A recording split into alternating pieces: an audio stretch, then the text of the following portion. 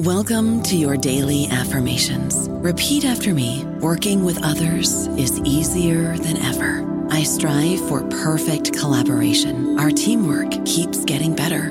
Yeah, affirmations are great, but Monday.com can really get you the teamwork you desire. Work together easily and share files, updates, data, and just about anything you want all in one platform. Affirm yes to start, or tap the banner to go to Monday.com.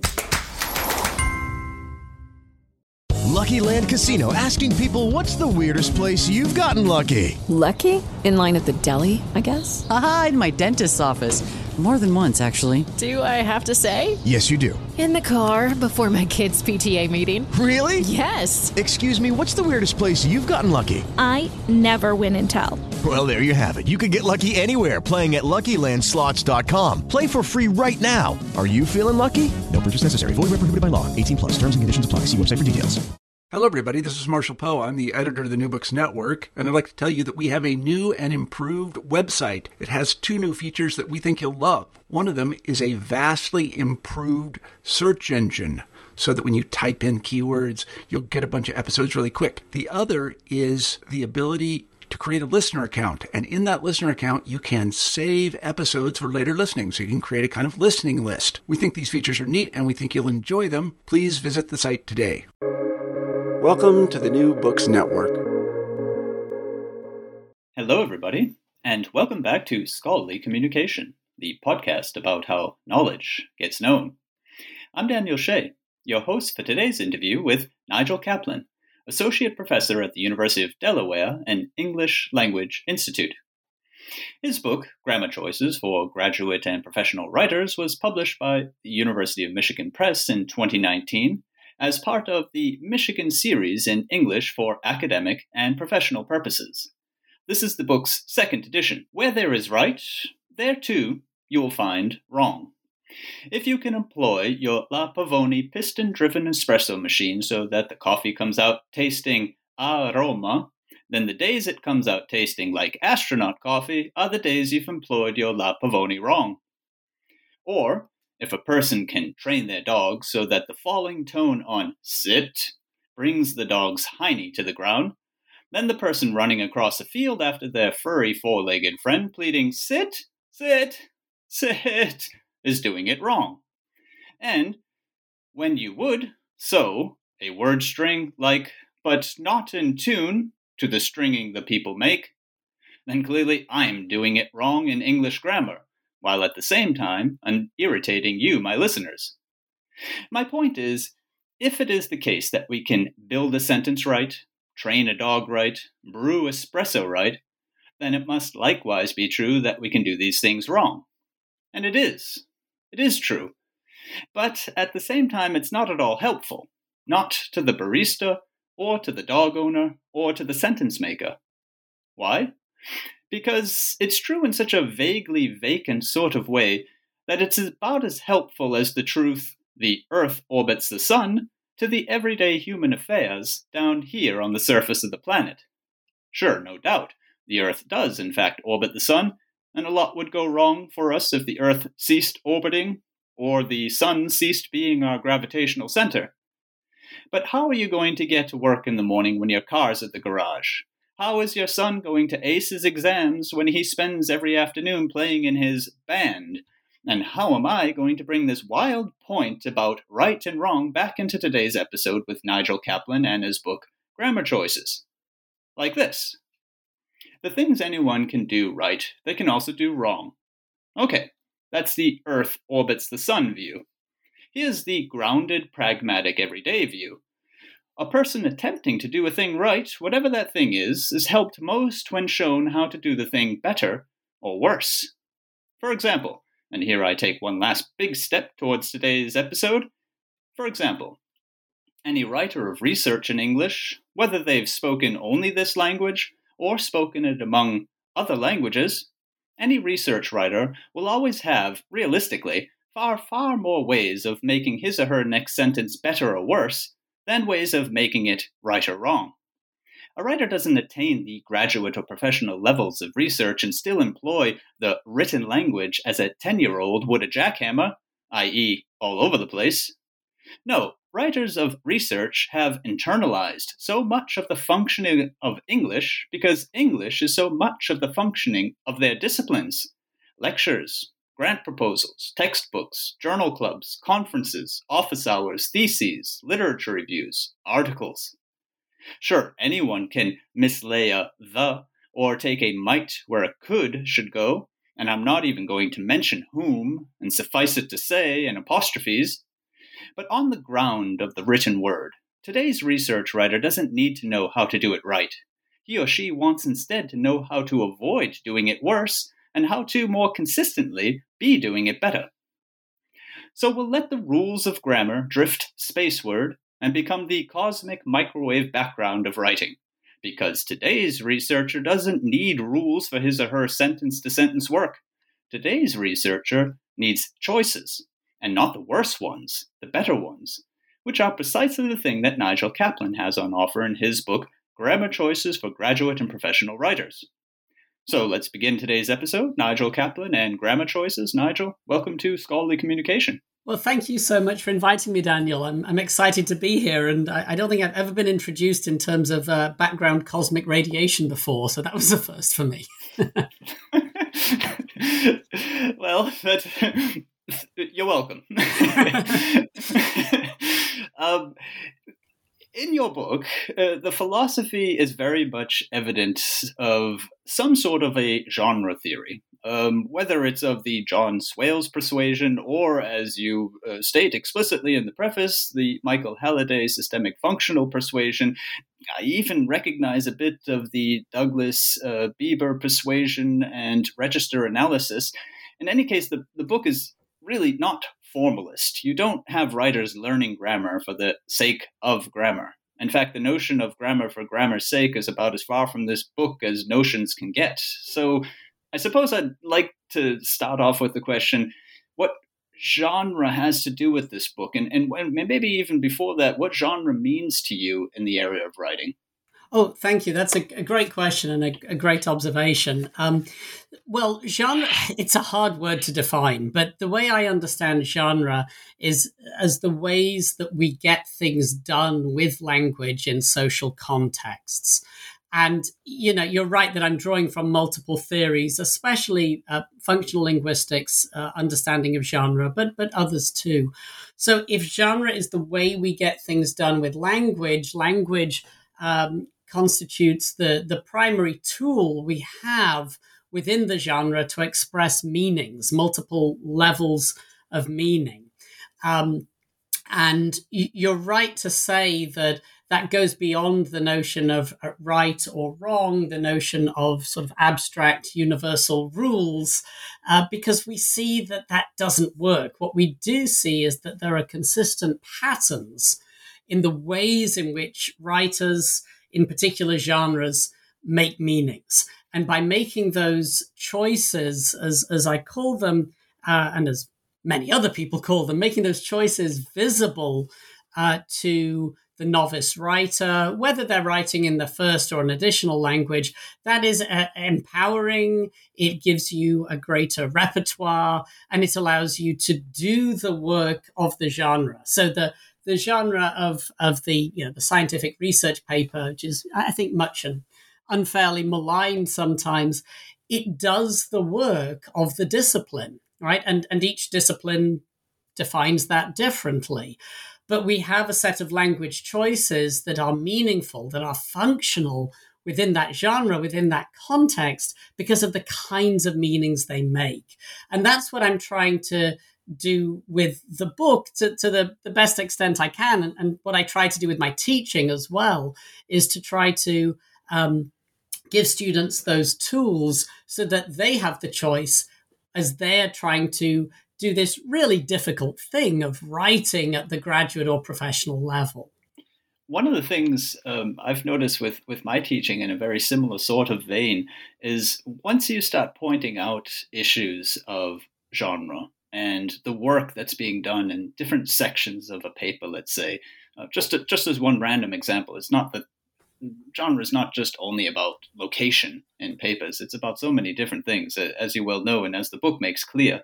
But just that sort of thing, I've often gotten the feedback in another area when I start to show them corpora and how you can find collocations that might serve you better, words that just tend frequently to, for this particular purpose and this particular meaning, to gravitate towards one another, to continue with our cosmic metaphors here. I've often got sort of the feedback, oh, that's a little bit like cheating, isn't it?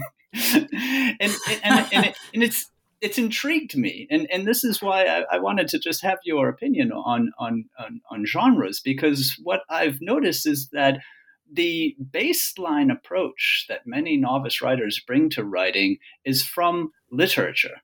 In other words, they're thinking English class or the comparable sort of class from their high school or early college days. And of course, that's an entirely different genre, isn't it? Oh, or an entirely different set of genres, really. No, I think you're absolutely right. And I've been thinking a lot about this, as a teacher and as a writer myself. Here's what I think happens, and what we've seen happen, is that when you are faced with a novel genre, something you've never written before, the tendency is to fall back on the familiar, right? The genre scholar Amy Devitt calls this genre baggage, the baggage you carry with you. And it really depends on your background. So yes, I suppose if you were trained in English literature, that's what you'd fall back on. For my students here in the US, and my students are coming from all around the world, but they've learned often English in a very formulaic way. They've learned it towards standardized tests.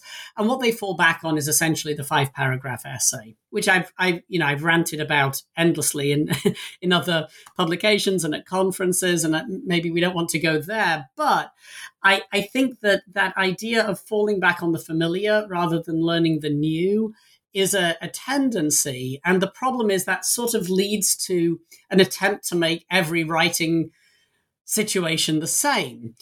But it's not. And the language choices, the way we organize information, the word choices, the types of grammar that we choose, the way we build meanings varies from genre to genre. So there's, if you position what I'm trying to do here with grammar within a larger context of writing instruction, it comes down to when you're teaching a new genre or assigning a new genre, making sure students also have the opportunity to analyze texts written within that genre and to have the tools, the questions to ask to understand how to write it. So I'll give you a very simple example.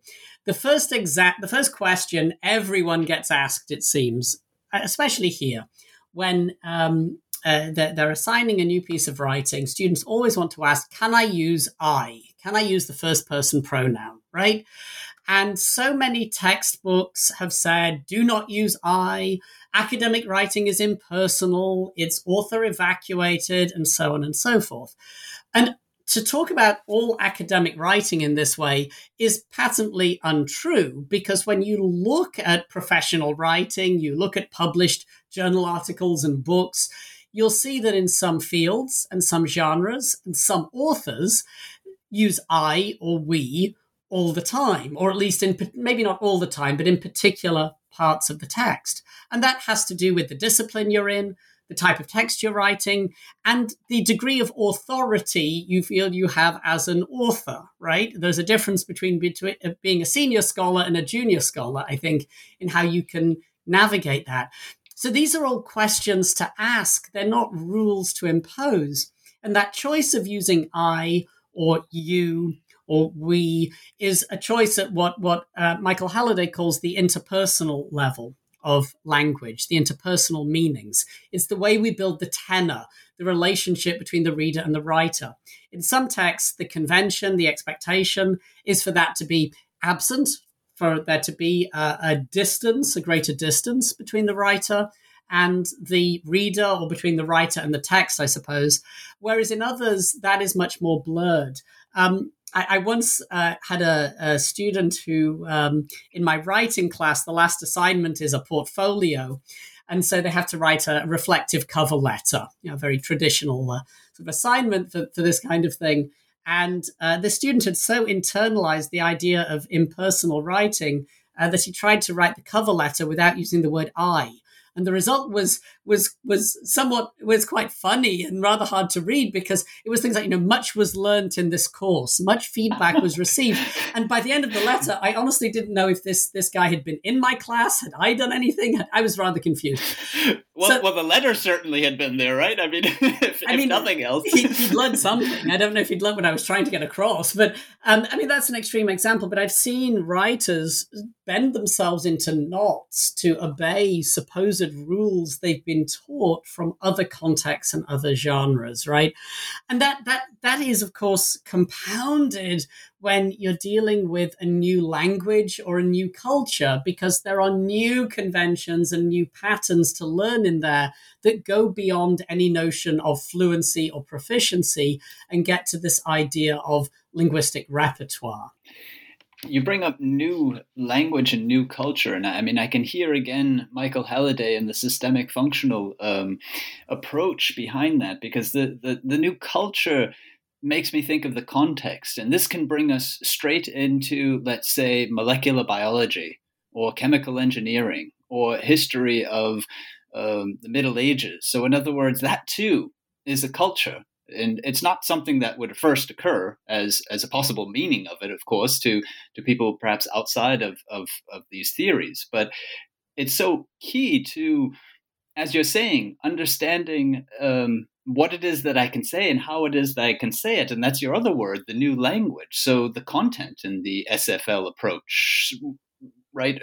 What are the meanings that these sorts of configurations of words, right? This sentence, this word in this place actually do and can create. So I guess what I'm saying, as I float off here into abstractions, I guess what I'm saying is that so much is involved in writing that you wonder at sometimes, okay, are we teaching writing or are we teaching thinking? Oh yes, that's a question that comes up a lot. One of my, just to take your first point there about disciplines being cultures unto themselves, that's very true, and of course that goes back not just to Halliday, but you mentioned John Swales, who's sort of the sort of the great figure in that field in the EAP version of genre. And Swales' work looking at different disciplines and doing what he called textology, where he found that even very closely related disciplines housed within the same building or the same department would use language and use genres in really different ways, in ways that were fascinating.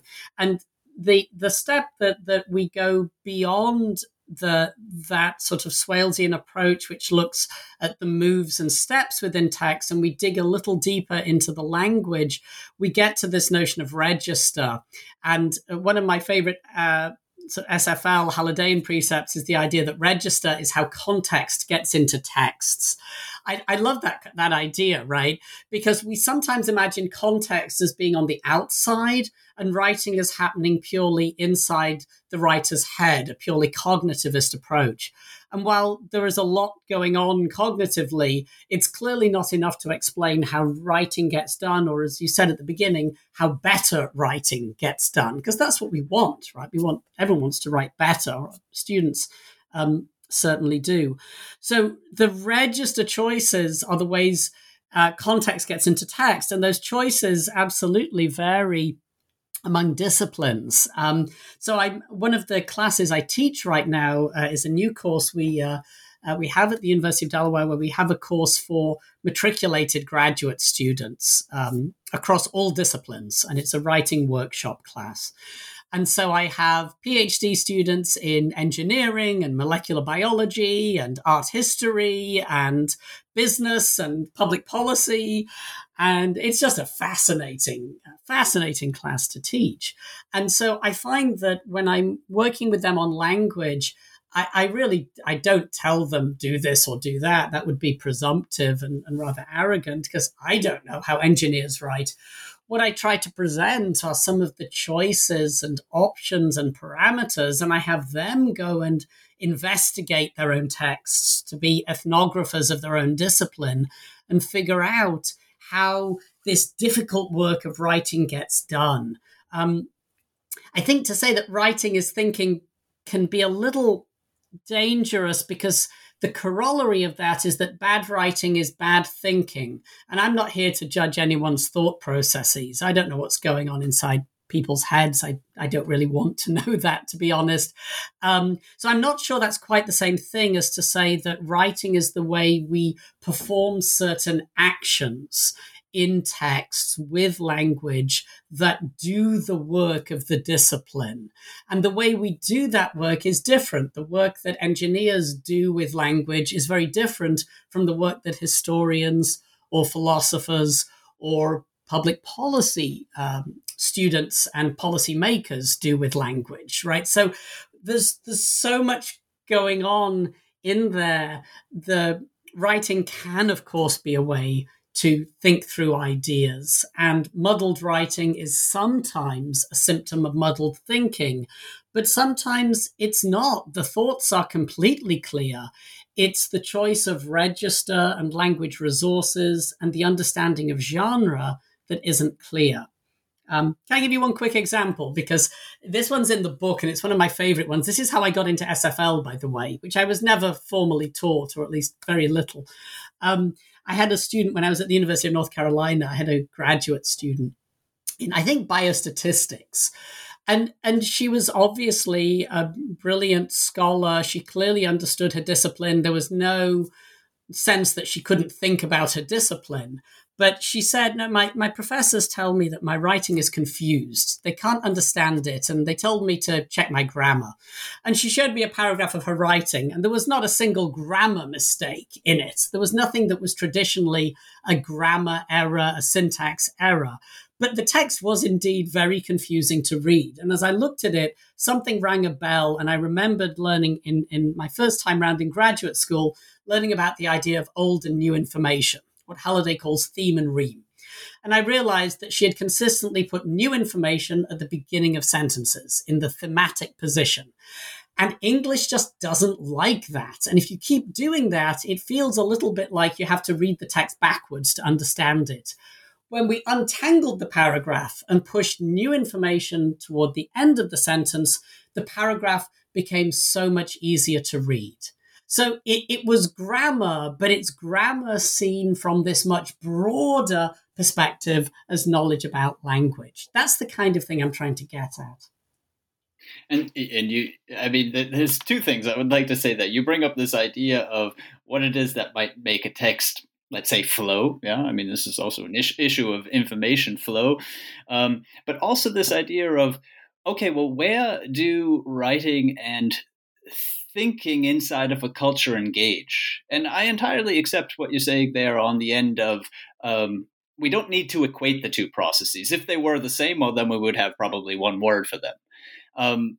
But I do believe, though, that it's probably overlooked, and the response there of the professor to this unfortunate student who was just putting words in the wrong places, the right words in the wrong places, that there's a grammar problem, already kind of shows, I would say, a typical view of what it is that writing centers or other comparable types of institutes at universities are doing. They're fixing sentences. But the fact that they're actually engaging with the knowledge creation of that discipline is typically overlooked. And I would continue to argue that the thinking of the discipline is instrumental to being able to understand how to write the discipline. These things just go hand in hand, that there's no way around it, that she needed to, for instance, see that, front end, back end holds different sorts. Yeah. Right. And that particular sort of pattern extends across disciplines. I do see your point. I just want to clarify a couple things there. One is I was working in a writing center at North Carolina, and in defense of my writing center colleagues, and again, I don't know how writing centers work in other countries or other places, but our mantra was very much, we're not fixing the writing, we're working with the writer. And we don't fix sentences. That's not what a writing center should be doing. And the one I was working at did not do that. Now, that is challenging as well, because sometimes that's exactly what the student wants. And in some cases, maybe even what the student needs. And that's a whole other debate. I'm not in that world as much anymore. But I do see my role as a writing teacher and the role of writing centers as developing the writer, because it's not enough just to get the product in front of you in better shape, although that is an immediate goal and maybe an urgent goal for the student. The goal is for students to be autonomous, to be independent in their writing. They can't be, they're going to leave my class, they're going to leave the writing center, they have to be independent writers. And if they're doctoral students who are going to go into academia and become published writers and then professors and teachers themselves, they need to know how to do the kind of writing that they need to do. Now, everyone should have a writing group. Everyone should have a support. Goodness knows everyone needs an editor. You should see the edits that had to be made to this book. The poor editor, my wonderful editor, Kelly Sipple, did so much to make this into a book other people could read. And some of the early drafts were not readable. They were monstrous. So everyone needs that, however much you know about your field. But this sort of brings us to an important point about knowledge and expertise in a discipline. The late scholar Doreen Stark-Meyering said that academic writing, doctoral writing in particular, is most opaque to sorry, let me try that one again. Doreen Stark-Meyering, who sadly passed away a couple of years ago, a great genre scholar in Canada, said that academic writing tends to be transparent to experts in the discipline, and they forget how opaque it is to novices. So if you study engineering, biology, philosophy, whatever it is, and you're immersed in that world all the time, it's very easy to believe that that is the only way of writing, because that's the only type of writing you have done for decades. And it quickly becomes, well, that's obviously good writing. Anything else is bad writing. Without realizing what we see as English teachers, especially in English for academic purposes, where we work with students across the disciplines, what we see is that each discipline does have its own way of creating knowledge and communicating that knowledge. But that can be very opaque to a novice. And I think what novices need are the tools to crack open that opacity, if you like. And what experts need is a little reminder now and then that good writing is actually not transparent. It is highly contextual. It is something that needs to be learned. It is not natural in any sense. It is not automatically good writing just because you like it and it works in your field. And that is really actually, you've put so much better, more what I was trying to actually say there. And that is actually what I mean by the proximity between writing and thinking, which I think the expert typically overlooks. Your caveats to not equate good thinking and good writing and bad writing and with bad thinking and so on is well placed, because, I mean, that's just pure discouragement for so many people. The point that I was hoping to sort of draw our listeners into there is that the context or the contexts, I'm making that explicitly plural, when you move from the philosophy to the biology to the chemistry, and not only do they see transparently through the text that they're reading, but it's hard to take an expert biologist, for example, who spends all of her time there in the lab and so on, out of her biological perspective on the world.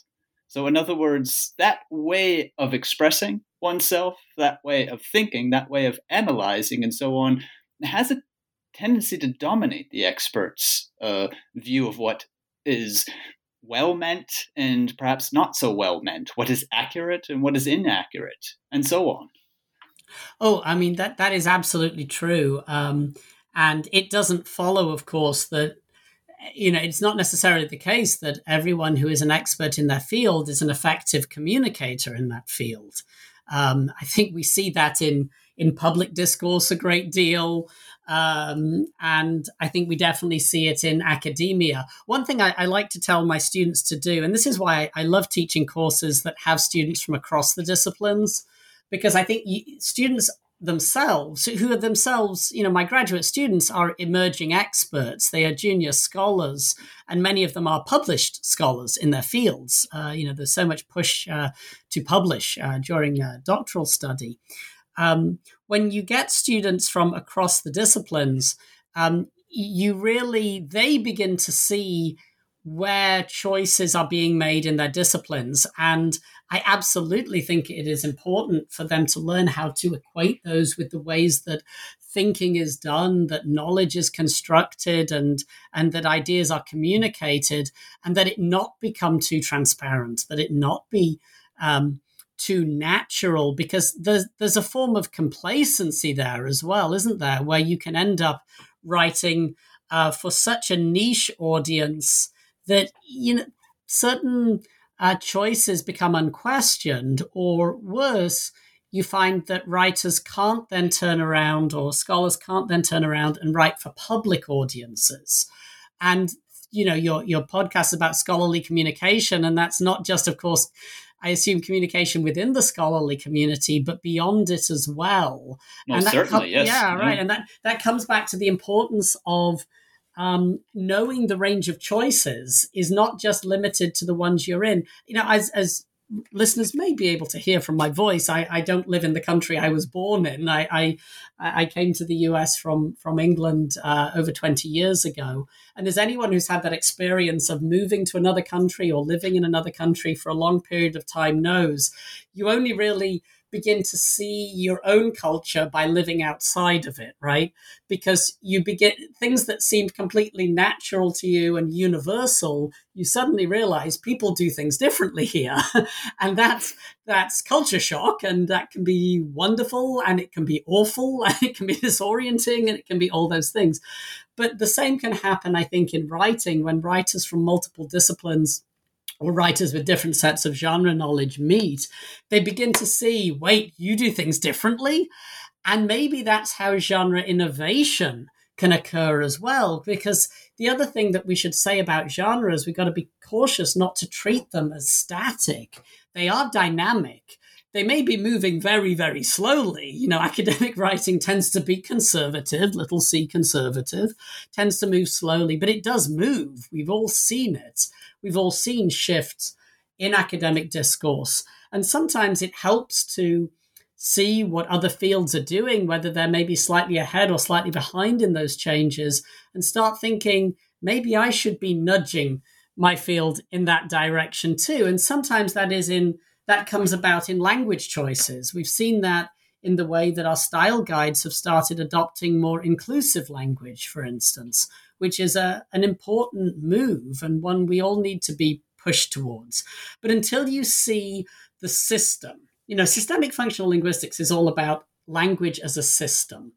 And until you see that there are choices in the system, you don't see what meanings are being made, perhaps unconsciously, perhaps these meanings feel beyond your control. But you have to see that there is a range of choices here. And maybe my field only uses this narrow range of choices, but that is in itself a decision.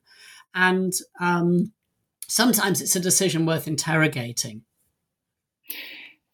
And what you say brings me back to this question asking that you were talking about before, in particular towards people's genre baggage. What a wonderful word that is. And it has been my experience in teaching writing as well that awareness raising would appear to be one of the primary and constant tasks of the writing tutor, to help writers write at their best. And in your book, in my view, is an excellent exercise in grammatical and meaning awareness raising for sure. So I guess what I'm driving at is when you're asking these questions, you need to ask them in a sense in two directions. And this is what made me think of this is when you said about genre innovation, genres emerging and evolving. I mean, you need to, in a instructive or tutoring context, make it possible for people to look back at what it is that they think of text and understand that wonderful idea, genre baggage, but also be looking forward to what it is that they'll want and also need to do with text. These two things may not entirely overlap always. It's probably in the want area very often that they're going to bring in the possibilities for innovation. I've spoken here on the program to editors of different journals and never heard from them any sort of initial rejection of the idea that somebody speak in any article, even in a field like chemistry, with voice. Clearly, it's not going to be the same sort of voice that maybe a Philip Roth would have in their novel, but I mean, that would be out of place in lots of places, wouldn't it? But what they mean is that, sure, tell us in the best way possible the research. Oh, yes. And well, that term voice is so complex, isn't it? Right? Because what we mean by voice, or for someone like Ken Highland, stance, or for Martin and White, the idea of appraisal and evaluation in systemic functional linguistics.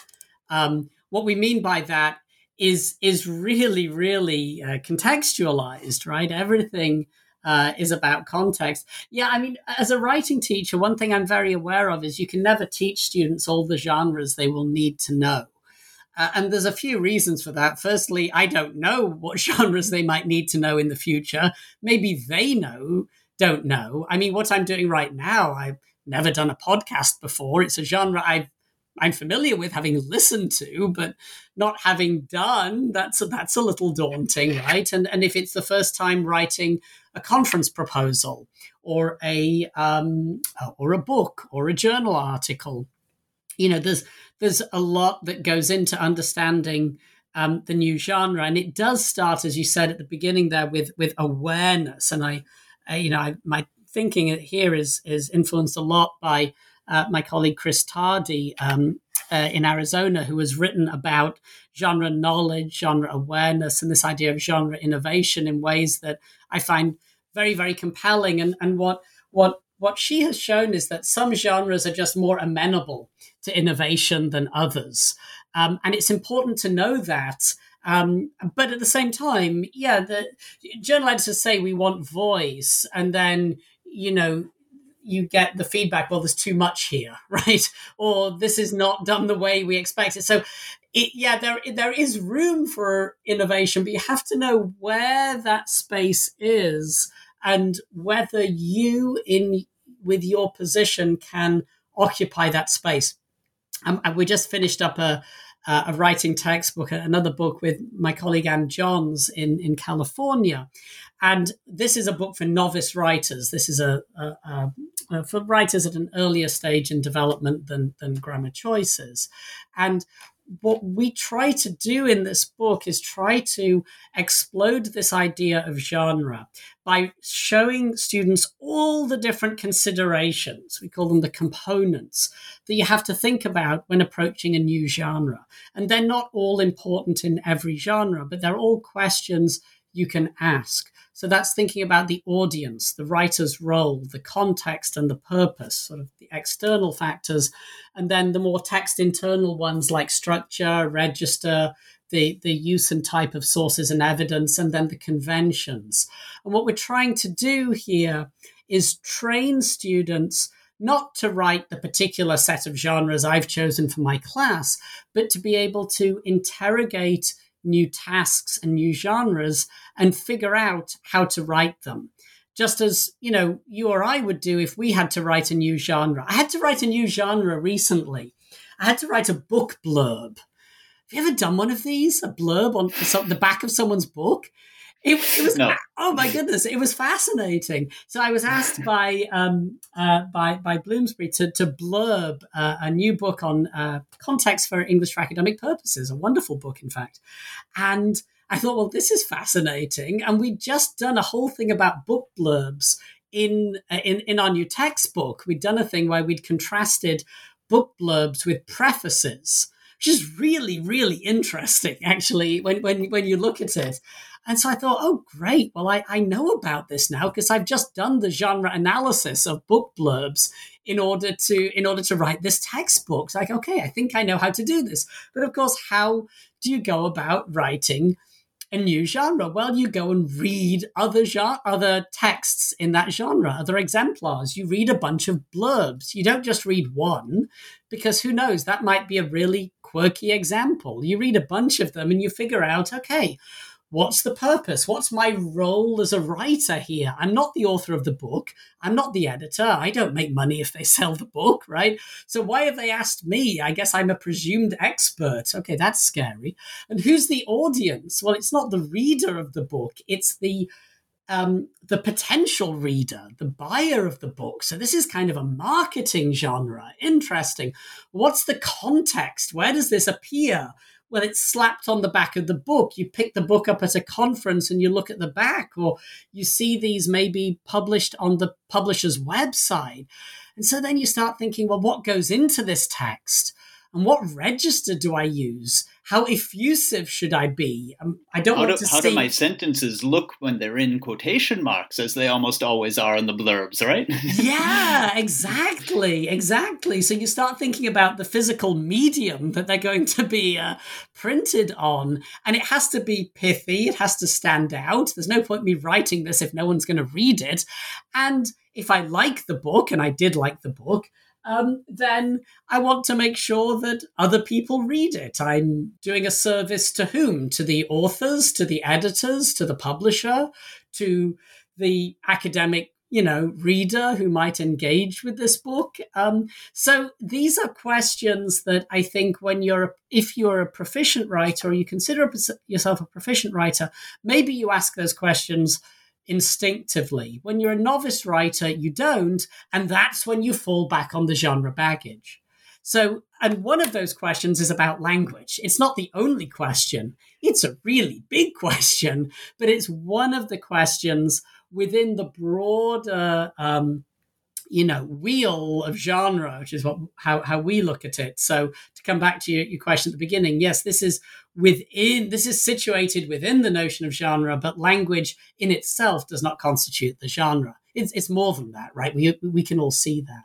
I don't know about you, but I'm very busy and I don't have a lot of time to cook. That's why I subscribe to Factor. Eating better is easy with Factor's delicious, ready-to-eat meals. Every fresh, never frozen meal is chef-crafted, dietitian approved, and ready to go in just 2 minutes. You'll have over 35 different options to choose from every week, including Calorie Smart, Protein Plus, and Keto. These are 2-minute meals. Factor meals are ready to eat and heat, so there's no prepping, cooking, or cleanup needed. They're flexible for your schedule. Get as much or as little as you need by choosing your meals every week. Factor's the perfect solution if you're looking for fast, premium options with no cooking required. Sign up and save. We've done the math, and this is important. Factor is less expensive than takeout, and every meal is dietitian approved to be nutritious and delicious. Head to factormeals.com/NBN50 and use code NBN50 to get 50% off. That's code NBN50 at factormeals.com/NBN50 to get 50% off. Yeah, and your vivid sort of walkthrough of all the questions and all the concerns raised by this blurb that you needed to write is a perfect illustration of that we're well beyond the language. And what occurred to me was, as you spoke, your excitement wore off on me. And I mean, I would get excited about something like that as well. Yeah. I mean, all of those choices that sort of, like a futuristic Star Trek kind of monitor that appears above your desk where you can move things around with your finger. You see that, right? And then you turn either to your computer or however you write. Yeah, maybe you write still longhand. I don't know, right? And then you get going and you put those choices into action. I can imagine, and I've witnessed this as well, that for the novice writer, the choice situation doesn't necessarily naturally lead to excitement. That's what we want, perhaps, to bring them. But the initial reactions will be more of being overwhelmed, won't they? Oh, absolutely. Actually, it's interesting. I start my writing class now by giving students a set of statements about writing, and I ask them to, just using an online poll anonymously, how much they agree with the statements. And one of them is good writers find writing easy. And another is that good writers enjoy writing. And a lot of struggling writers believe that good writers find it easy. And we see this over and over again. There's some wonderful research, cognitive strategy instruction research on young writers. So this isn't graduate students, but young kids. And when a young child sees themselves as a weak writer, a number of factors get stuck in their head, or a number of preconceptions get stuck in their heads. One is, I find writing hard, so I must be a bad writer. I'm unsuccessful at writing, so I must be a bad writer. And you can see how that's a vicious circle, right? It spirals down. But the other is, I know there are other people who are good writers. They must find it easy. And I think it's really important that we blow up that myth, because for many, there are great writers who agonize over every word. There are great academic writers who hate writing. I find that hard to understand. I actually am one of those weird people who enjoys writing. I usually enjoy writing. Most of my writing I enjoy doing. But I know really proficient writers whose work I greatly respect, who don't like writing. They see it as a chore. They hate doing it. And it's important to understand that finding it easy or enjoying it are not preconditions for being a good writer. I would love my students to enjoy writing. I would love them to get some satisfaction and excitement out of it, but they won't all. And that has to be okay as well. What I do think is important is that writing is engaging. It has to be intellectually engaging. And that comes back to your point about thinking earlier. And too many writing assignments in ESL, I think, are not intellectually engaging. And too many writing textbooks are not intellectually engaging. They're just doing writing for the sake of doing a particular type of writing. And nobody writes that way. And it's boring, frankly. It's meaningless, right? Yeah, I mean, without purpose, no point, right? I mean, how are you going to get somebody to learn something if what you're having them do is just jump through a couple of hoops? Exactly. And then you equate writing as a chore, right? And it shouldn't be that way. Writing should be seen as part, as you said earlier, as part of the process of knowledge creation and knowledge dissemination. And not as a hoop to jump through.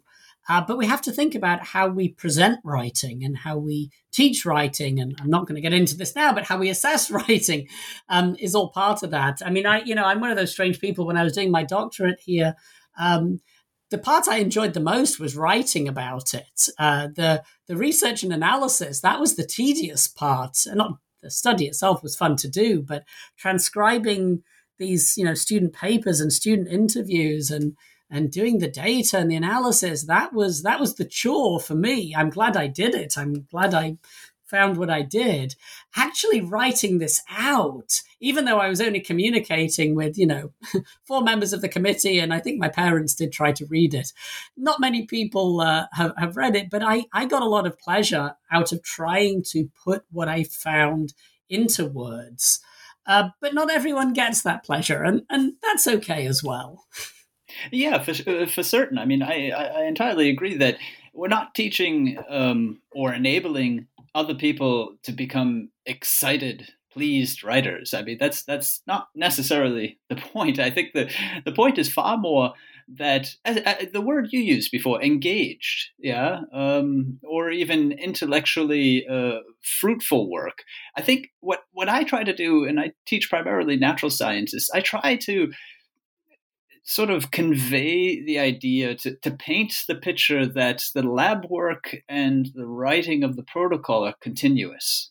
That, as you're at your desk, you're not really far from the bench. Or if you're writing and recording data, you're literally at the bench. I make it as clear as possible that last essay you did, and I mean that with ASSAY. So the biological testing methods that they have is much the same as that section of the methods that you're writing right now. And in fact, the record of that essay is the same thing as the methods records, as the performance of it in the lab. I guess what I'm trying to say is there is very often a divide made between the writing up, the classic writing up stage and finishing, and the actual research. And the closer the writing gets into the actual research, in particular in fields where they're not text bound, that the text is not necessarily, the focus of the research itself, I think the writer is more served to as you said, engage with the writing process itself and engage with the product that is created, whether that's excitedly engaged or any other emotional engagement involved, as long as it's neutrally in some way seen as doing biology in this case. Right. I mean, writing science is doing science, right? It is part of it. It is inseparable. And that's a good thing. I think as well, it really helps for writers in the sciences to think and ask the question, what does writing do, right? Not what is writing. So this is the difference between seeing writing as a thing and writing as an action, as a process. And when writing is a thing I have to produce in order to reach a certain goal, right? A certain assessment, pass a certain test, get to a certain level, that's when it becomes lifeless, I think. When writing is something I do, it's an action. And I'm very sort of excited by this idea of writing as action. Carolyn Miller's classic definition of genre is social action, right? Writing is something that is done. And then you start asking the question of these scientists, okay, so what does writing do? Not just what is it? What does it do? Method sections are fascinating, right? Because a method section is partly a description, partly a narrative, maybe to some extent a justification, because you have to justify what you did and why you did it. But there's some really interesting choices go into method sections. So canonically, we say, right, the method section should allow the reader to reproduce the experiment. But I've also worked with postdocs and advanced writers who say, well, kind of, except we're in a very competitive field. So we don't actually want the reader to recreate our experiment exactly, because then they could, they could beat us to the next discovery. So the purpose of the method section there may not be purely to enable replication, or it may not be that at all. It may be actually to demonstrate the expertise or innovation or level of knowledge or technology in that particular lab. And actually, there may be a premium placed on making certain parts of the experiment not completely clear and easy to follow. So again, it brings us back to context. Yeah. Sorry, I just wanted, because of what you said there about the methods section, and now we understand why we very often shows up in methods sections, because it's a unique narrative event. This is what we did, right? I mean, to go along with what you're telling us about, the method section is not merely a protocol to reproduce other studies. It's how we did it and what we achieved. And it's very much so, I would agree with you, our justification for later on our results and our conclusions. Yes, and that brings up the other question, right? So the question after "can I use I" is what about passive voice, right? So let's deal with the passive voice, right? Because it's unfairly targeted as the villain, and of course it isn't. So if you think about you look at your field and you look at the top writers and researchers in your field, and you ask yourself, well, do we write method sections in the first person? In the plural first person, because most science is done collaboratively, or do we use the passive voice? And then you ask the question, why? What does that say about knowledge and methods in my field? Does it imply anyone can do it? Does it imply the researcher is unimportant? It's just a process that can be followed? Or particularly in qualitative fields, in the social sciences, am I hiding some aspect of the researcher's identity, the researcher's subjectivity, which actually is important? And there's increasing awareness in the social sciences that in a lot of research, the researcher's identity and the researcher's subjectivity needs to be acknowledged and needs to be recognized as part of the methods because of the influence it can have on the data and the results. And here's another example of where we see genre innovation, where we see those theoretical and methodological and even epistemological changes, shifts in attitudes become reflected in the writing. And where are they reflected in the writing? They're reflected in the grammar, the way we use pronouns, the way we use passive voice, the ways we cite. Those are all choices, right? To come back to this word, I keep hitting, it's all about the choices. And they're choices that are made. You chose a good title then. I like to think so. I really tried hard because, and the title came from reading systemic functional linguistics. Or at least trying to. It's not easy. And reading in SFL and reading all this idea about choice, one of the metaphors that is often used to introduce SFL and the idea of a social semiotic is the idea of traffic lights.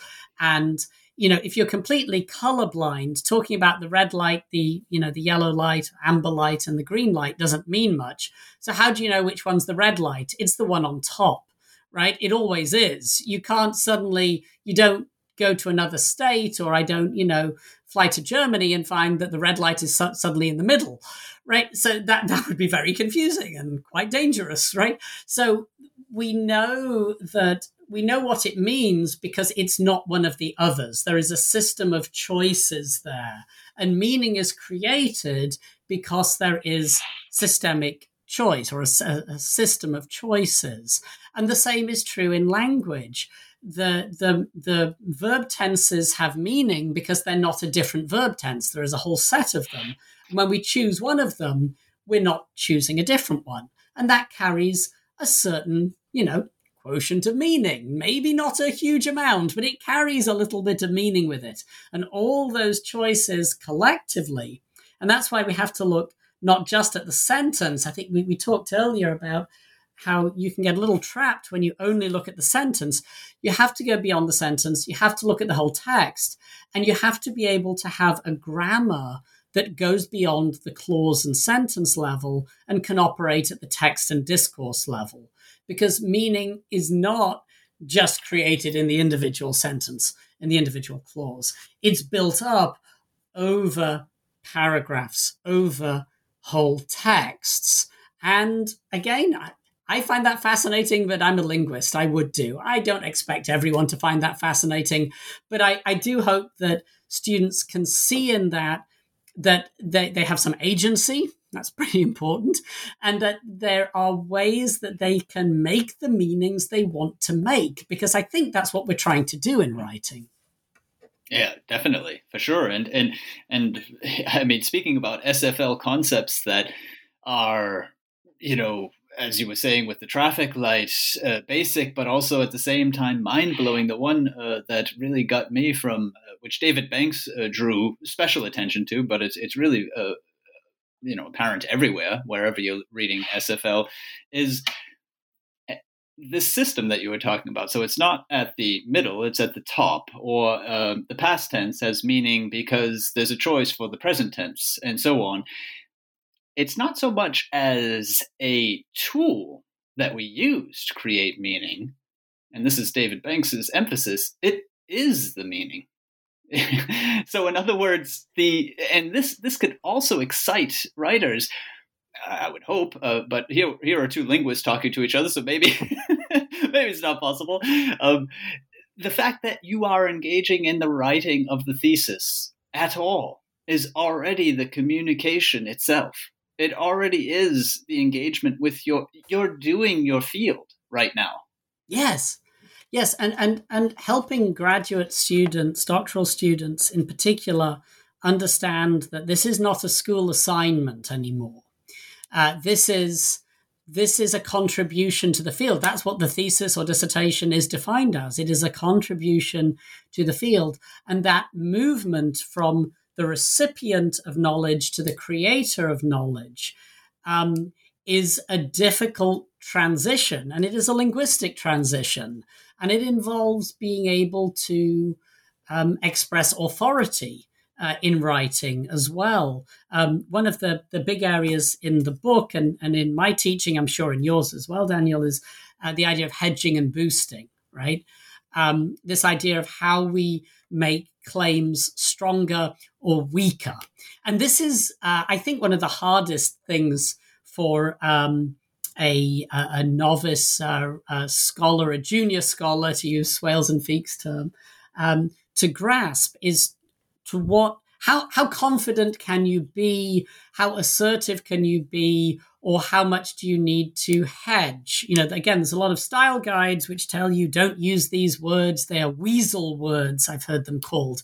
And this is absurd because, as scientists, as academic writers, as doctoral students, scholars in any field, the more you know, the less confident you are, right? I mean, you realize you cannot make these absolute grand statements. You have to hedge. You have to limit. You have to be clear to whom you're attributing or to what you're attributing an idea. And this careful dance between hedging and boosting can only happen if you have the set of resources at your fingertips and again, the system of choices, the effect that particular choices will have or may have, I should say, on the reader. And that allows you to position yourself. Again, this is an idea from Swales and Feek, from academic writing for graduate students. But that idea of using the language to position yourself in relation to your field, to other scholars, to theories or schools or camps of belief. That's part of the work. Voila, there you are. You're in the field. This is what we're saying. I mean, that positioning itself already means you've entered. Yeah. William Germano, who I've had on this program a few times, has recently published On Revision, and he talks about writing among your readers. He had for years talked about the idea of writing for, and I still think that that's a valid idea, but this among was just the right preposition for exactly what you're talking about there. That interrelatedness that is involved with your act of putting out this meaning. And back to the idea of the style guide that says don't. I mean, a style guide that says don't really outs itself as a style guide. But what research writers need are meaning guides. And that's clearly what your book is. We're trying to there. And I think the other important term to bring up is the idea of a discourse community. And again, drawing on the research of John Swales and others, that as a writer, as a graduate, professional, or research writer, you're really taking your place within a particular discourse community. And you may be a member of multiple discourse communities. Most of us are. And what marks a discourse community is a set of shared genres, some shared expectations, and often some shared language uses. I think, one thing that exercises me, as in gets me riled up, are those people out there who rather smugly complain about academic writing and look how abstruse it is, and they're just trying to be difficult and they're just showing off. And some pretty famous names get into that, and they sort of make fun of academic writing and say, look at me, I don't write like this. And then you go and look at their actual published scientific writing, and actually they do write like that in that context because, hey, that's that discourse community. And yes, obviously, I could go into engineering or biology or mathematics or linguistics journals and pull sentences to mock and to say, look how many nouns there are here, look how many clauses there are here. But that to me is disingenuous, because you're taking something out of its context, out of its discourse community, and expecting it to do different work in a different context. Academic writing doesn't work very well in a newspaper, but newspaper writing doesn't work very well in academic writing, not because one is better than the other, one is higher than the other, but because they're doing different things. They have different functions. They exist, they have different social purposes. And this is something that I think, again, I think this is empowering to know this. I think it is engaging for students to know this. I think it is good for them to know it's not just a set of rules I have to follow, but it's a community in which I am participating. And that's a different framing. So I love that idea of being among your readers, because that's literally true. The people who are reading your work, you might be writing a journal review for. You might be their reviewer when they submit a paper. You're their reader when they publish. And then eventually you're citing them, and maybe even they're citing you. And there's nothing more exciting than being cited by a scholar you respect or set on a pedestal, right?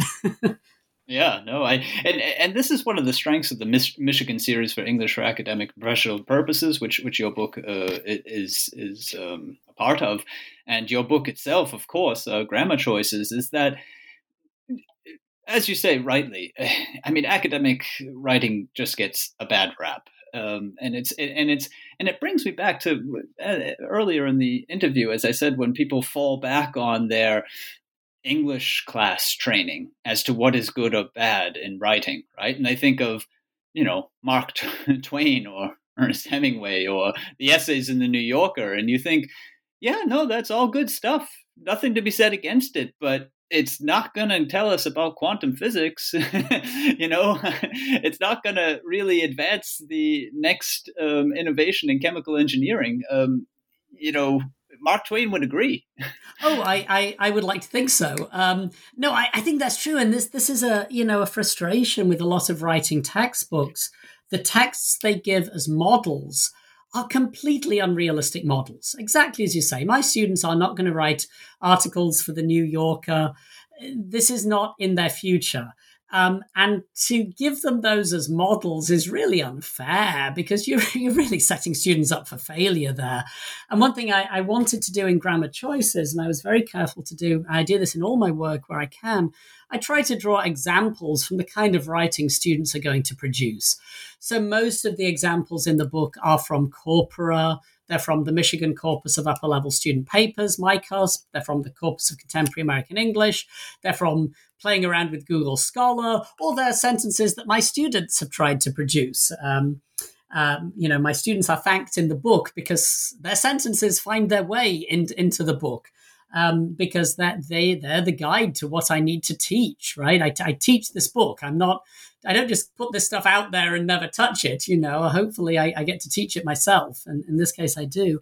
But I think it's so important for the examples to be within the student's range. And the book we've just finished, which is going to be called Essential Actions for Academic Writing, also from the University of Michigan, if I can put a plug in there.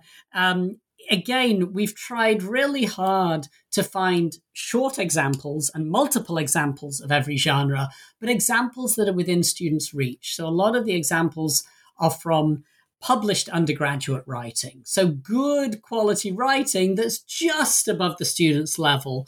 But there's no point me giving professional, academic writing and expect first-year undergraduate students to use that as a model, because that's not what first-year undergraduate students write. That is completely unreasonable. Yeah, and one of the things keeping them from writing that, and this brings me back to the closeness between writing and thinking in the field, is that they need to have researched more. Yes, they do. I mean, it's not matters of grammar or vocabulary and so on, in the sense that most people think of it in the context of the English language. It's matters of grammar and vocabulary in the field of microbiology, or name your example. Oh, absolutely. I mean, you can't have a conversation about a topic you know nothing about. Well, I guess you can do, but it wouldn't be a very good conversation, right? And asking students to write, the best thing you can do for students, if you're a writing teacher, whatever level you're teaching, whoever your students are, I really believe the best thing you can do for students is have them write from a position of expertise, a position of knowledge. Because without that, writing becomes a very bizarre and rather bland exercise.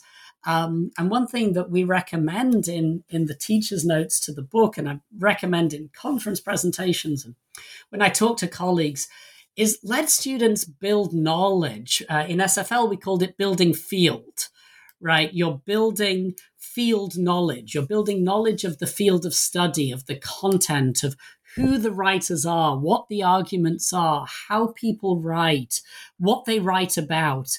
build that and have students write multiple short texts in different genres within the same field. Not that kind of typical EFL writing text, or not EFL course book, and I've written these as well, where you have a chapter on this and a chapter on that and a chapter on something else, and it's week 3, so now we're all biologists, and now it's week 5 and we're all writing about architecture. It's very, very hard to write that way, because just when you've built enough knowledge to write something with a certain degree of authority, you're off onto something else. So I really like to teach in a thematic way, where students get to really explore and really dig into a topic, because, bluntly, you got to have something to say. Yeah, I mean, what you're saying, this writing from a position of expertise, is the academic reformulation of the old advice given to every fiction writer: write what you know. Write what you know. Write what you know. Right? I just my pop culture reference here is, if you have not watched the new movie musical of Jonathan Larson's Tick, Tick, Boom, which is his autobiographical musical. This is before he wrote Rent, which he's most famous for. It's a truly wonderful movie. And this is a movie about the writing process, if ever I saw one, because he writes this, the whole premise of the movie and the musical is he writes this really bizarre, futuristic, cyberpunk kind of musical. And everyone agrees there is potential here, that he is going to be a great writer, but this is a terrible, terrible musical. And the advice he gets, there is no doubt, the advice he gets is his agent basically just sits him down at the end and says, next time, write what you know. And the next show he writes changes the future of musical theatre. That's my other obsession, musical theatre. But then, okay, most of us aren't Jonathan Larson. We're not going to change, the world of microbiology or English for academic purposes. We're not going to do that. But at the very least, we can work on that precept that write what you know, and if you don't know it, go find out. Go do the research, go do the work, go read, go talk to people, and then go and write something. This brings me back to a topic that you shied away from, assessment, and it's not a topic I enjoy at all either. Nonetheless, I would like to hear your opinion on this. I mean, if you're, even from early on, say even at the undergraduate level, engaging writers from their positions of expertise, it would seem to me that the writing in the disciplines approach would be a natural corollary to how you would assess the writing. So, in other words, I try to plan most of my courses so that the experimental protocols that the students are writing, for example, are also being graded in their faculty. So, in other words, the success rate of the grade on the biological side is equivalent to the grade that you get, or how successful you were in the writing course. Yeah, I mean, it's a topic that I get. I don't know. I always say I love teaching writing. I'm happy to read and give feedback on students' writing. I absolutely hate grading.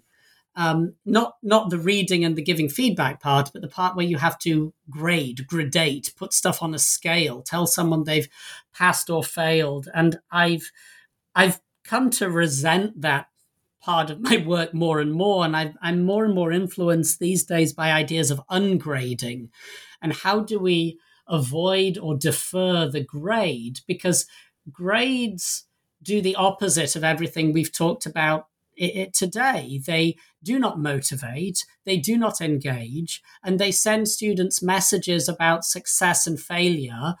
And they put, however much we might say we're including the process in our grading and our rubrics, we're not.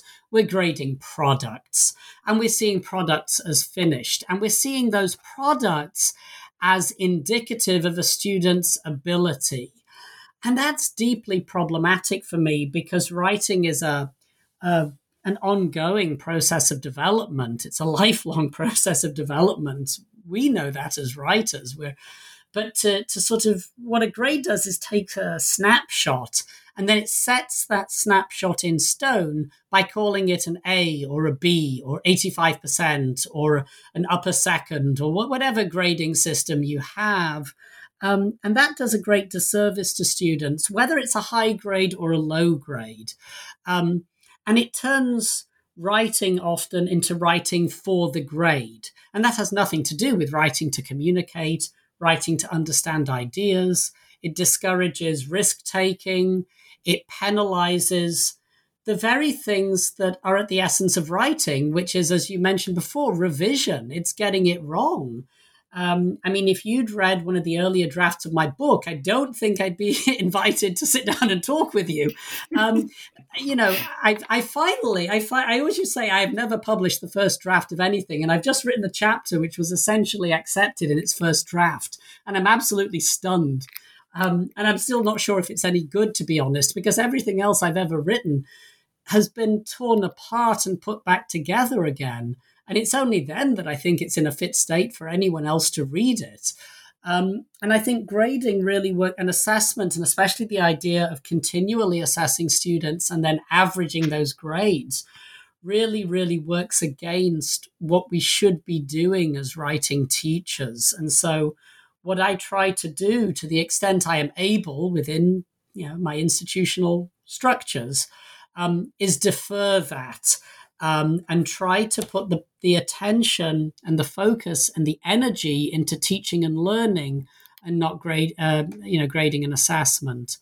I mean, that's really the foundation of the Writing Center in America, isn't it? To be literally and very often building wise outside of the curriculum, not to be part of the system of grading. Yes, usually in the basement, in fact. Very often in, the less the less conducive places. It's also what I meant, though, with the idea of this writing in the disciplines where the grade is actually given elsewhere. And that is a direct reflection of what was then learned in my class, but doesn't need to, I don't need then to take the text in hand and write these stupid letters or numbers on it, myself. Yeah, exactly, because... And I agree. I think the Writing Center is a very interesting model, because the Writing Center is, by design, a non-judgmental place, right? You're not there to judge the students' writing. You're trained even. And I really enjoyed working in the Writing Center and learning the pedagogy and the approach there, because you're trained as a tutor not to evaluate the text. And as a writing teacher, that's kind of mind-blowing, right? Because that's all we do, right? We evaluate. That's what we're always doing. So when the student asks, is this good or is this bad? You're not supposed to answer that directly. And it's not subterfuge at all. It's very genuine. What you're supposed to say is, as a reader, this is how I responded, which is the most authentic kind of response. And so the more we can, if we can respond to our students as readers, maybe they'll begin to see themselves as writers, not just as students, not just as, hamsters in a wheel, just trying to get over the next hurdle. I think I'm mixing metaphors very badly there. I apologize. You can put little hurdles inside of a hamster cage. I think I have acceptable. No idea. I don't have pets. Write about what you know, Nigel. Right, so keep away from that. But if we can stop seeing, as you said earlier, a bunch of boxes to be ticked. We've got to get away from that. And if the purpose of writing is to communicate an idea to a reader, then what we should be doing as writers is responding as readers. Now, we do have an institutional duty in most cases to assign grades and to do that kind of work. But even within that, when you look at the ungrading literature, there are ways of doing it in ways that are compassionate, that are learning driven, and whose purpose is to help the student develop as a writer. And whether that's, using portfolio assessment, using self-reflection, having students tell you what they learned, tell you what they're most proud of, that should be information I should use, not just, do they have this number of paragraphs? Do they use cohesive devices? Do they ding, ding, ding, ding, ding, ding, ding? Do they have grammatical, quote unquote, errors, whatever that means? Do they use academic vocabulary? It's not do they, it's how do they use it? What did they learn from it? And how are students going to take that experience and use it elsewhere? Because as you were just saying before, in most cases, as writing teachers, as English, EAP teachers, our job is often to help students succeed somewhere else. Well, that needs to be the focus then, not on whether I have given you a particular grade or number or letter. And this helping to succeed somewhere else brings back sort of a perennial question that in a sense plagues the EAP field, and it's probably best put this way. What are the writing tutors or the writing professionals or the linguists' limits as the non-expert instructing becoming experts in a field? Yeah. And I've talked with this about other people, and one neuroscientist was telling me, I've had him here also on this program, Bradley Alger, whose book I can only recommend, The Scientific Hypothesis.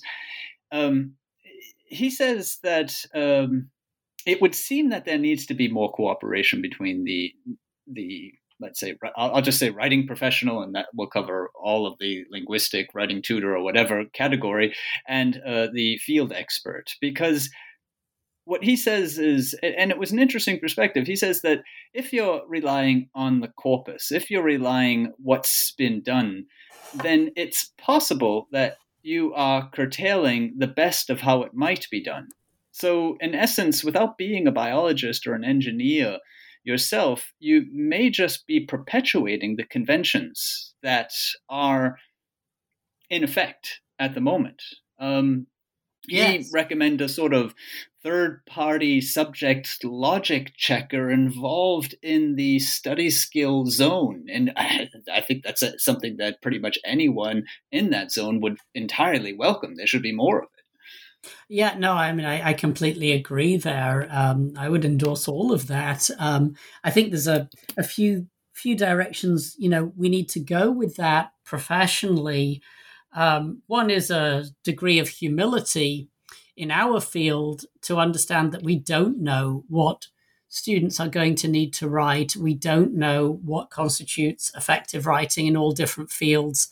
And that for those of us in programs that serve as gatekeepers, where we're expected to determine if a student is quote unquote ready, and that we need to treat that cautiously and with more humility, and understand that we may be dealing in our own preconceptions in determining what is readiness. And that's a term that I find very problematic and I struggle with in my own work when I'm called upon to do that. So I think that's part of it. I definitely agree that intuitions and corpus analyses need to be checked with actual proficient users of the genre, because you don't have that qualitative, experiential understanding of the genre just by looking at the corpus and the numbers. So that's why one thing we need to help students do is talk to their faculty, talk to their professors about writing. And we also need to help our colleagues talk about writing. And this is something I do get quite excited about as well. You should. I think this is great. That's exactly true. Exactly true. So as I've been working on this book with Anne Johns, and Anne, who is one of the sort of great figures in the field of English for academic purposes and genre-based writing in ESL, works at San Diego, or has worked at San Diego State University. And Anne works a lot with first-year undergraduate students. And she talks a lot about training her students how to ask their professors what they really want from their writing, because they don't always tell them, partly because of the idea I said before that it's transparent to them and it's not to the students. And she's told me, I won't steal her thunder, but she told me that she even has her students role play interactions where they go and ask their teacher effectively, how do you want me to write this? And I think that's absolutely brilliant. That's empowerment, right? And I do believe, and to come back to the idea of genre awareness, genre knowledge, what we need to teach in writing classes is genre awareness, so that when students encounter a new genre, they know how to get the answers. They know how to interrogate the syllabus. If it's like a US university where you have these massive syllabi that have the information in, they know how to read the assignment prompt. They know how to read the professor, what Anne calls reading the class, which is so important if you're a novice, especially in a new culture, a new language, or you're a first generation student, whatever it is, to read the class, read the classroom, understand the expectations.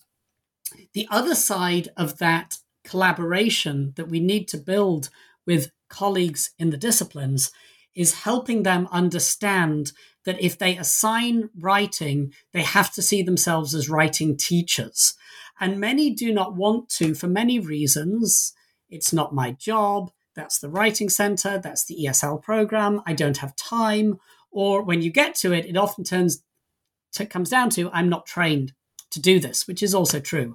And I have sympathy with all of those responses. I am not criticizing my colleagues at all. But if we don't have some way of having the disciplinary experts make the expectations of writing, the genres of writing in their field, clear and visible to their students, and we as writing instructors don't have some mechanism for hearing that and for learning the different ways that writing is used in the university, then there is going to be a gap, a huge gap between the writing preparation that we're doing and the writing that students are doing in the disciplines. So this is very much a two-way street. And I endorse any and all efforts to have those conversations.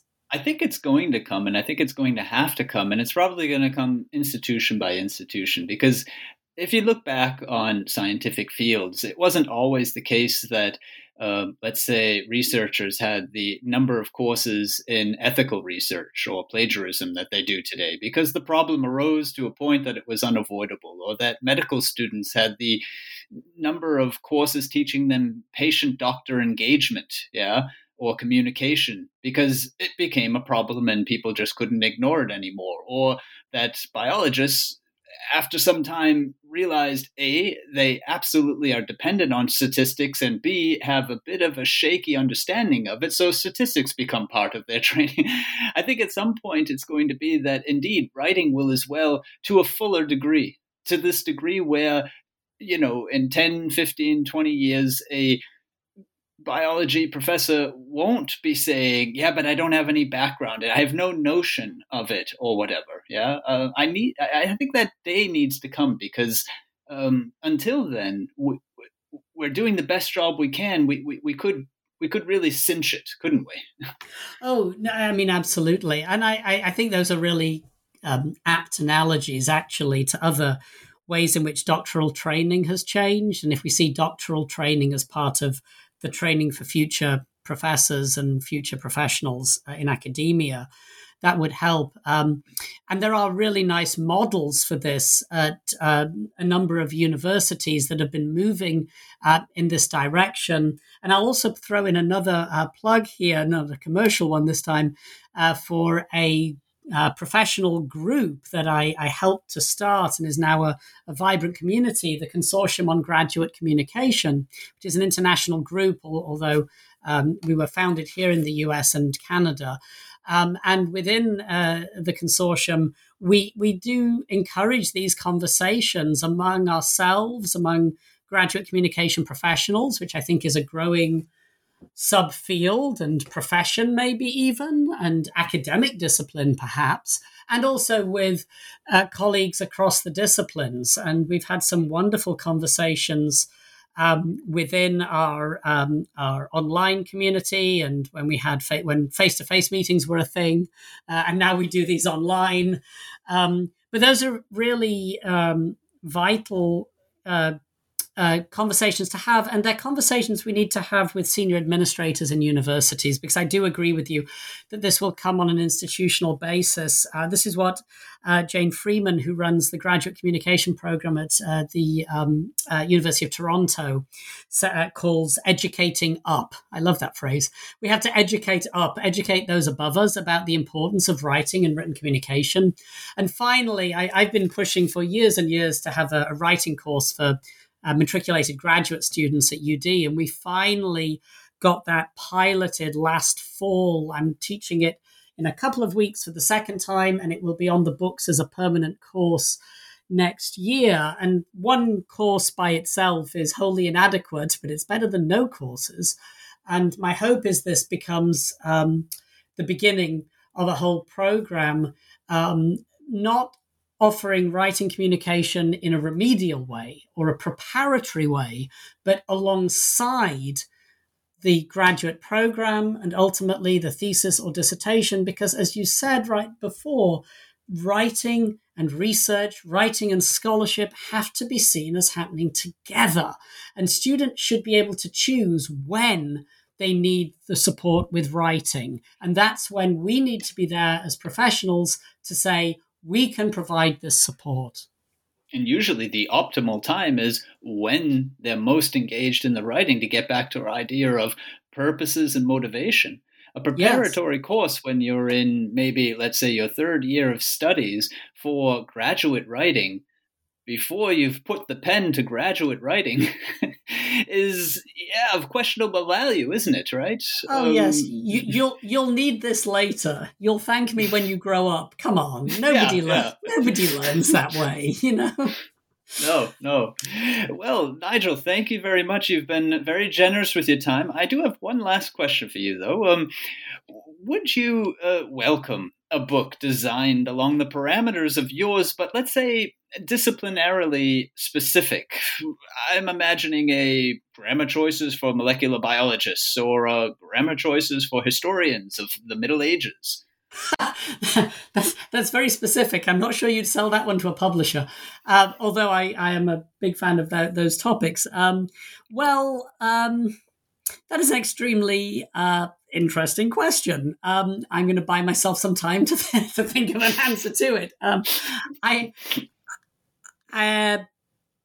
not sure that there is. I'm not sure that the differences are stark enough to require that, number one.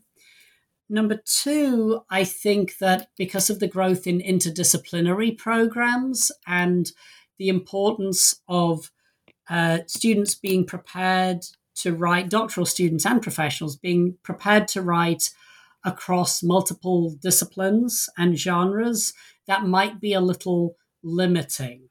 Not everyone ends up in exactly the field they start out in. And I do, to come back to my earlier comment, think there is value for seeing the broader system, even if you are only going to use one part of that system for now, because you never know what you're going to have to do in the future. So you may have to write a blurb. You may have to write a blurb. You may have to come on a podcast. You may be called upon to write a press release. You may be called upon as someone who is a career scientist to suddenly explain something very important to the broader public. And if all you have at your resources is the toolbox that you've used for your very niche field, you may struggle to do that.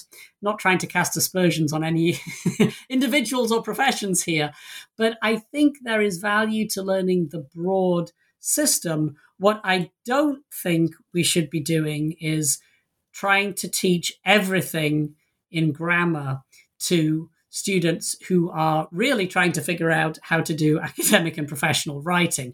I always joke with Grammar Choices, I tried to write the smallest grammar book on the market. I tried to write the thinnest one, and it did get longer in the second edition, but I think we're still pretty close to that because, you know, teaching from these 400-page doorstops, I mean, they were amazing books and they have so much in them, but so much of it is relevant to other registers and to genres my students don't need. So I think I think it's about finding a balance. On the other hand, I don't think anyone should ever teach everything in a book. There's stuff in here I don't teach, and I wrote it. So I think there's a case for selectivity, but I'm not sure whether that level of precision is necessary just for grammar.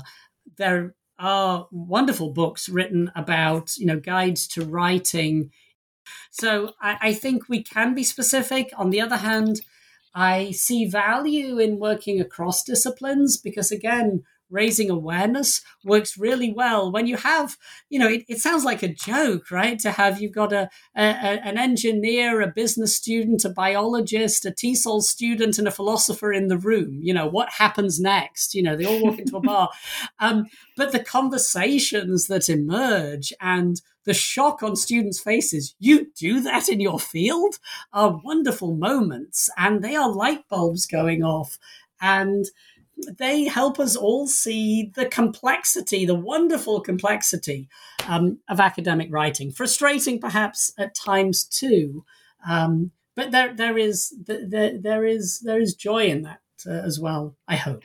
This would seem to be sort of a indirect correction to the concern that some have mentioned, as I said, Bradley Alger, although I find it valid for sure, that the people outside of the field not being, the experts themselves might not be able to enable the best sort of communication or the innovations that need to be done.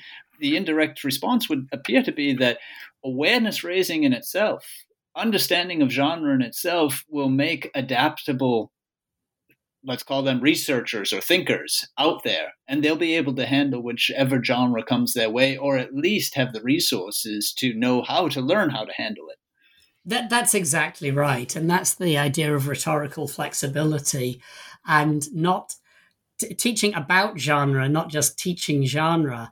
And while I may not be an expert, I'm not an expert in my students' genres, let's be honest, and I barely understand the topics some of them were writing about. I know a little bit about genre. I know quite a little bit about language. I can prompt them to do this investigation. I can prompt them to be advocates for themselves, to be more effective writers, as you said at the beginning, to be a little bit better, not just at writing, but at understanding how writing works and how it can work for them. That, to me, really is preparation, and useful preparation at that. Well, thank you very much. That is Nigel Kaplan, and his book, Grammar Choices for Graduate and Professional Writers, is out with University of Michigan Press. I'm Daniel Shea, and this is goodbye from me to Nigel. Goodbye. Thank you so much. Goodbye, Daniel, and thank you for a really invigorating conversation. I so enjoyed talking to you. That's great. And this is goodbye to all of you. Bye-bye, and until next time here on Scholarly Communication.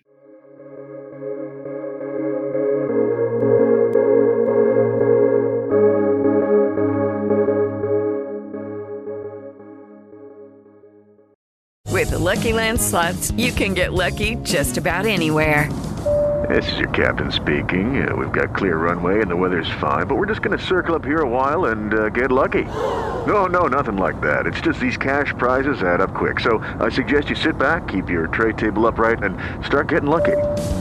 Play for free at LuckyLandSlots.com. Are you feeling lucky? No purchase necessary. Void where prohibited by law. 18+ terms and conditions apply. See website for details.